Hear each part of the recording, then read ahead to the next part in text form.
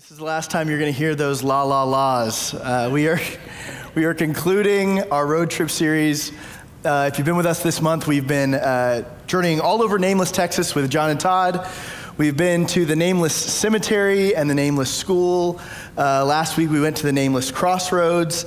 And today John and Todd kind of went somewhere maybe in the vicinity of the Nameless Cave. But as we've traveled, we've been talking about some of the nameless people from the Bible. So we've covered the thief on the cross. You remember he's there next to Jesus, and he recognizes who Jesus is, and he reaches out to him, and Jesus says, "Today you're going to be with me in paradise." And he finds salvation. And then we talked about the widow who gives her humble offering, just 2 small copper coins to God, and Jesus says, "You've given more than anybody."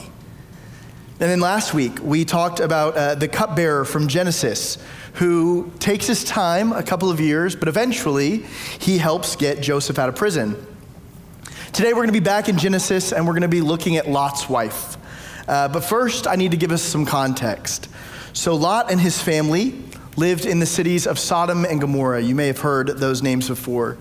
Well, Scripture tells us that these 2 cities were consumed with evil. The people were selfish and hedonistic, and most of all, they were incredibly violent.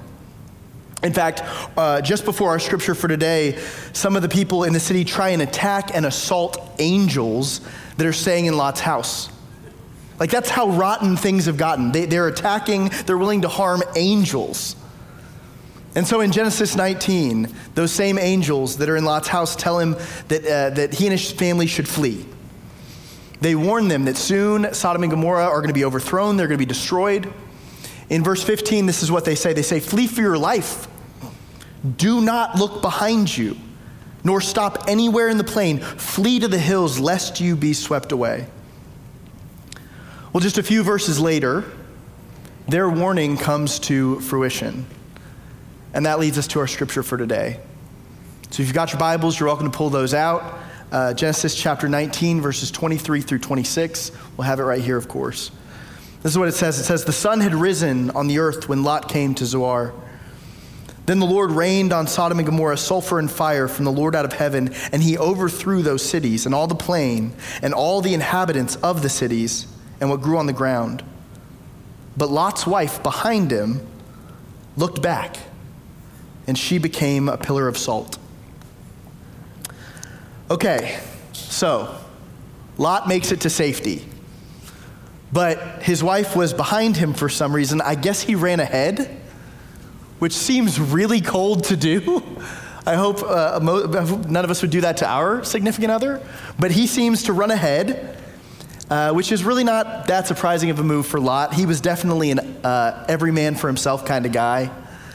But anyway, Lot's wife is fleeing. And as she is in our scripture, we see her make a decision. She looks back. And it's in that simple decision that we're going to find our lesson for today. So first, let's look at that choice that she made. Lot's wife chooses to look back. Now here's the thing. Lot's wife didn't just look back out of curiosity. She wasn't just trying to catch a peek. That's not what got her. The word used in this scripture for looked back here is navat. Navat can be translated as look or looked back, but it's a little more than that. It really means to desire something. It means that you're longing for something, that you regard something with favor. And so Lot's wife was doing more than just looking back. She wanted to go back. Even as these cities were destroyed, she was longing for her old life.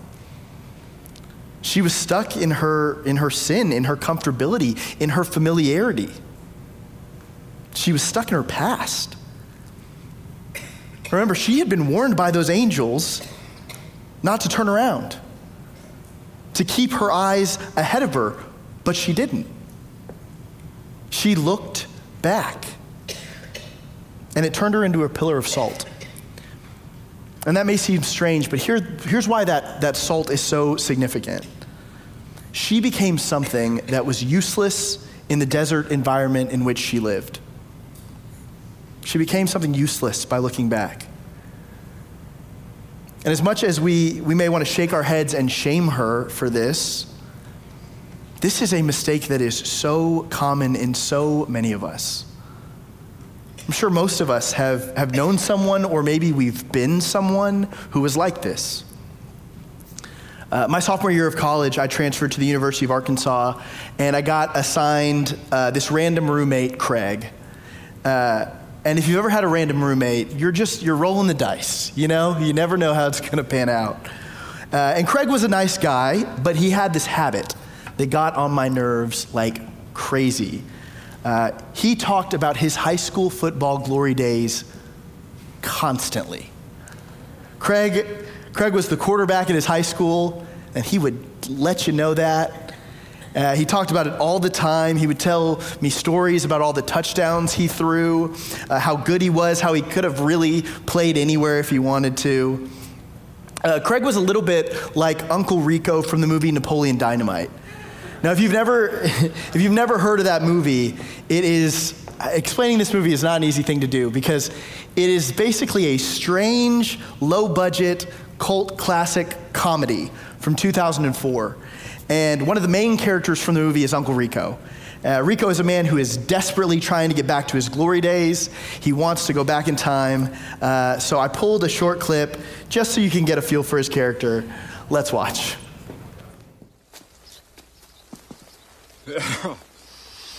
How much you want to make a bet I can throw a football over them mountains? Yeah, if Coach would have put me in fourth quarter, we'd have been state champions, no doubt. No doubt in my mind. You better believe things would have been different.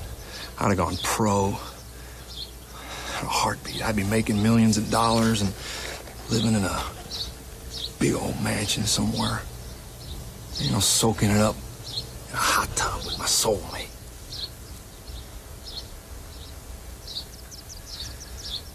Kip, I reckon you know a lot about cyberspace. You ever come across anything like time travel? Easy. I've already looked into it for myself. Right on. Clip from Napoleon Dynamite in a sermon, but, you know, that's where we are. It's summer. Uncle Rico does go on. He tries to get a time machine and go back to play that fourth quarter. But Craig had a little bit of that energy in him. He was a little bit of an Uncle Rico. Anyway, I lived with Craig for most of fall semester, but a few weeks before Christmas break, I got fed up. And so I reached out to the university, and I asked them if I could switch dorms and live with a buddy, and they said yes. And so one day while Craig was at class, I moved all of my stuff out. I evacuated that room in like half a day. But I never told Craig that I was moving out. So when he got back to our room that day, I was just gone. And when he texted me, I didn't text back. And when he called me, I didn't answer. I 100% bailed on this guy. And I see now that that was not a very nice thing to do. Not cool at all. Especially because 6 months later, I ran into Craig on campus, and he told me that for weeks, he thought something tragic had happened to me. This poor guy thought that I had either been expelled or arrested or had died. And it wasn't until someone told him, like, no, Sam just moved dorms, that he knew that I was totally fine. But here's why I tell you this story. Here's why I show you that clip. I was so annoyed with Craig for looking back, for being caught up in his past, for being an Uncle Rico. And yet, at that very same time in my life, I was doing the exact same thing. I was just as much of a pillar of salt. I was just as much of an Uncle Rico. Because at that time in my life, I was fighting a call to ministry. I felt like God was calling me to be a pastor, but I kept telling myself that I was just too broken. There was too much from my own past, so I could never do that. I was too far gone. I'd made too many mistakes for God to use me like that. And the previous year, I kept looking back because I had made my first and only ever D in a class. And I made it in public speaking. And so I thought, there's no way that I'm ever going to go preach a sermon. I had all these reasons related to my past, all these things that I wanted to go back and get a time machine and change. And And I see now that I was just as stuck in looking back as poor Craig was. I was just as much of an Uncle Rico. In fact, you know what? I was probably much worse. Because at least Craig was stuck in his successes. I was stuck in my failure. You know, the point is, it's easy, so easy for us to become pillars of salt. It's easy for us to look back and become useless in the desert. It's easy to get stuck in the past and to let that define our present. But that is not at all what we're called to do. We are called to make the choice that Lot's wife didn't. We're not called to look back. We are called to move forward. Look, we can always find an excuse to stay stuck in our past. We can always find a reason to look back and become pillars of salt. Like, let's look to Scripture. Take the Apostle Paul, for example. He had every reason in the world to be stuck in his past. On one hand, he had every reason to look back and to have regrets like I did. And at the same time, he had plenty of reasons to miss his old life, like Lot's wife did, or Uncle Rico. Remember, at one time, Paul was a Pharisee. He had this well-paying job. He was highly respected, highly esteemed in the community. He made good money, and people knew who he was. Later on, when we're reading about him in Scripture, when he's sitting in a jail cell or shipwrecked or hungry or hurting, he could have looked back. Also, remember that at one time he persecuted Christians. In 1 Timothy, Paul is writing to his young apprentice Timothy, and he says, "Formerly I was a man of violence." He says, "I was the worst of the worst." Paul could have looked back on that, and he could have been filled with shame, and he could have let that stop him. But he didn't.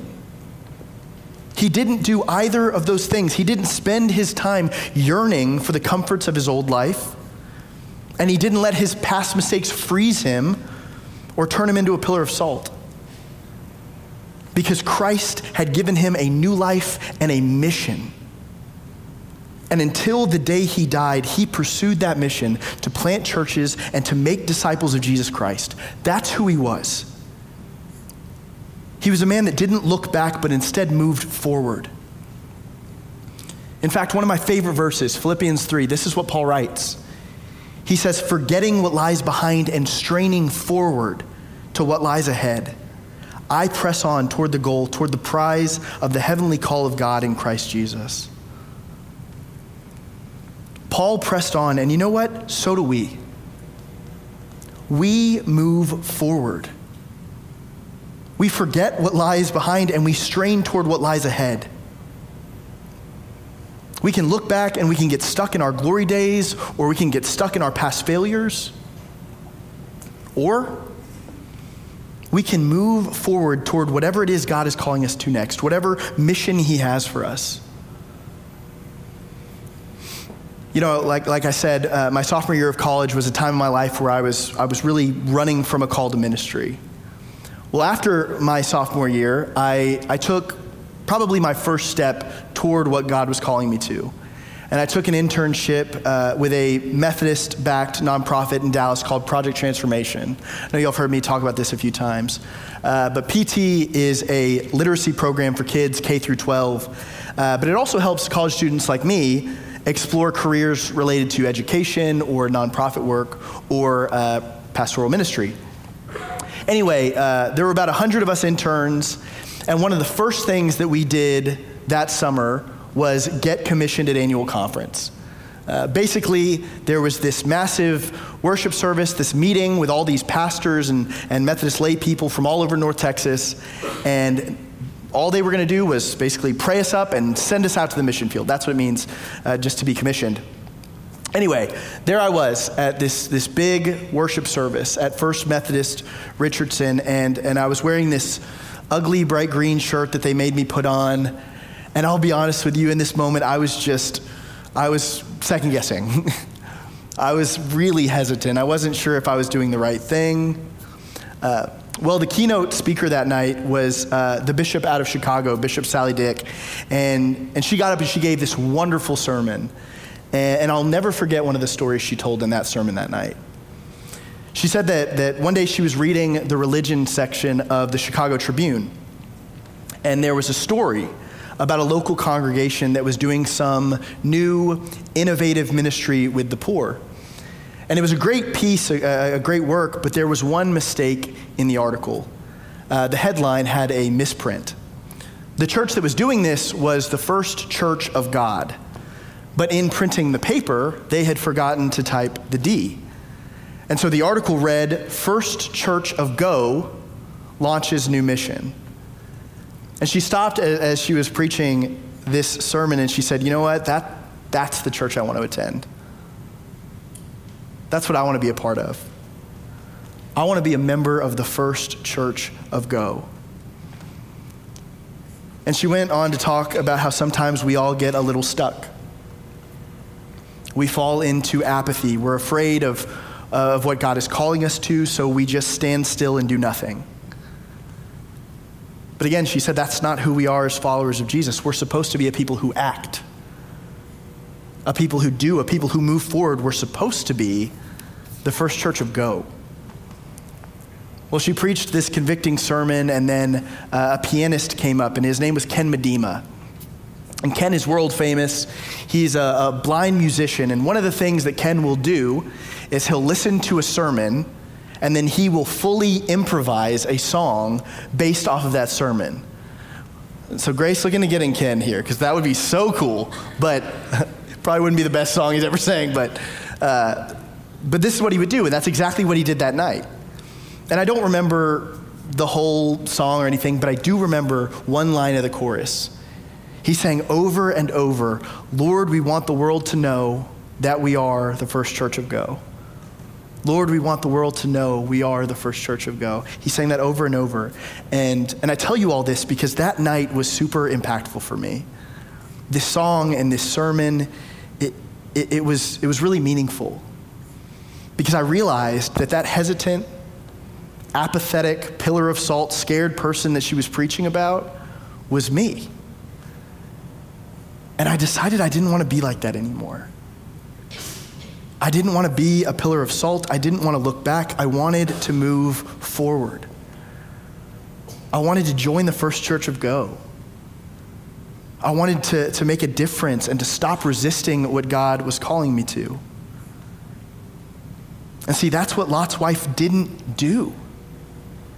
She didn't let herself move forward to whatever it was God had next for her life. This is the last we hear from her. Now, maybe she was afraid that she wouldn't make it in a new place. Or maybe she was yearning for the life of sin that she had just come from. Whatever it was, this nameless woman, Navat, she looked back. And in doing so, she became a warning for all of us. In fact, the only other time that she's even mentioned in Scripture is by Jesus. In the Gospel of Luke, chapter 17, Jesus says, remember Lot's wife. Those who try to make their life secure will lose it, but those who lose their life will keep it. Jesus says, don't look back and try to secure your life. Trust me and move forward. See, Jesus didn't die for us so that we would be stuck in our past. He didn't die for us so that we would live our lives looking backwards. He died so that we would be free. Free from our past, free from sin, free from shame, free from anything that would turn us into Uncle Rico's or useless pillars of salt. Jesus lived and died and rose so that we could move forward. Maybe you're sitting out there tonight and you're thinking, Sam, you don't know where I've been. You don't know what I've done. Or maybe you're thinking for some reason that your best days are behind you. That you're past your prime, that for whatever reason you aren't that useful anymore. If that's you, I hope you will choose to make the decision that Lot's wife didn't. I hope that you'll move forward. I hope that you'll know that as long as you have breath in your lungs, Jesus has got something here on earth for you. He has got a purpose. He has got a mission. All you've got to do is ask yourself, what is it? What's next? What is God calling you to? What's next for your marriage? What's next for your family? What's next for your church? What's the next mission? What's the next way that you can love like Jesus? Whatever it is, let's move forward into it together. Let's forget what is behind and strain toward what lies ahead. Because we can choose to be pillars of salt. We can choose to be Uncle Rico's. We can choose to be like I was in college. We can choose to look back and be stuck. Or we can take Jesus' advice. We can choose to be like the Apostle Paul. We can choose to move forward. We can choose to join the first church of Go. Hallelujah. Amen. Will you pray with me?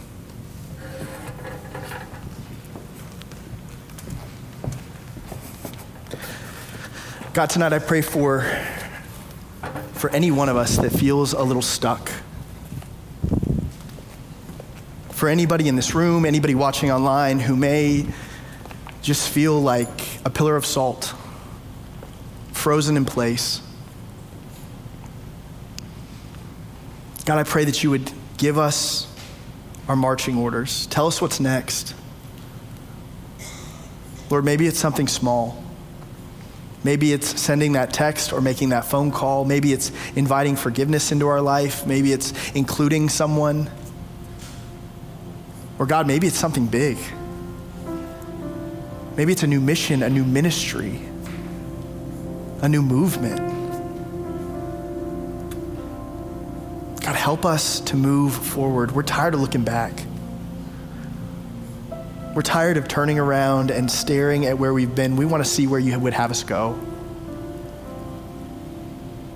And so, Lord, take us by the hand and walk us forward and help us to know that you are with us every step of the way. Lord, we love you and we thank you and we pray all of this in the name of our rock and our Redeemer, Jesus Christ. Amen.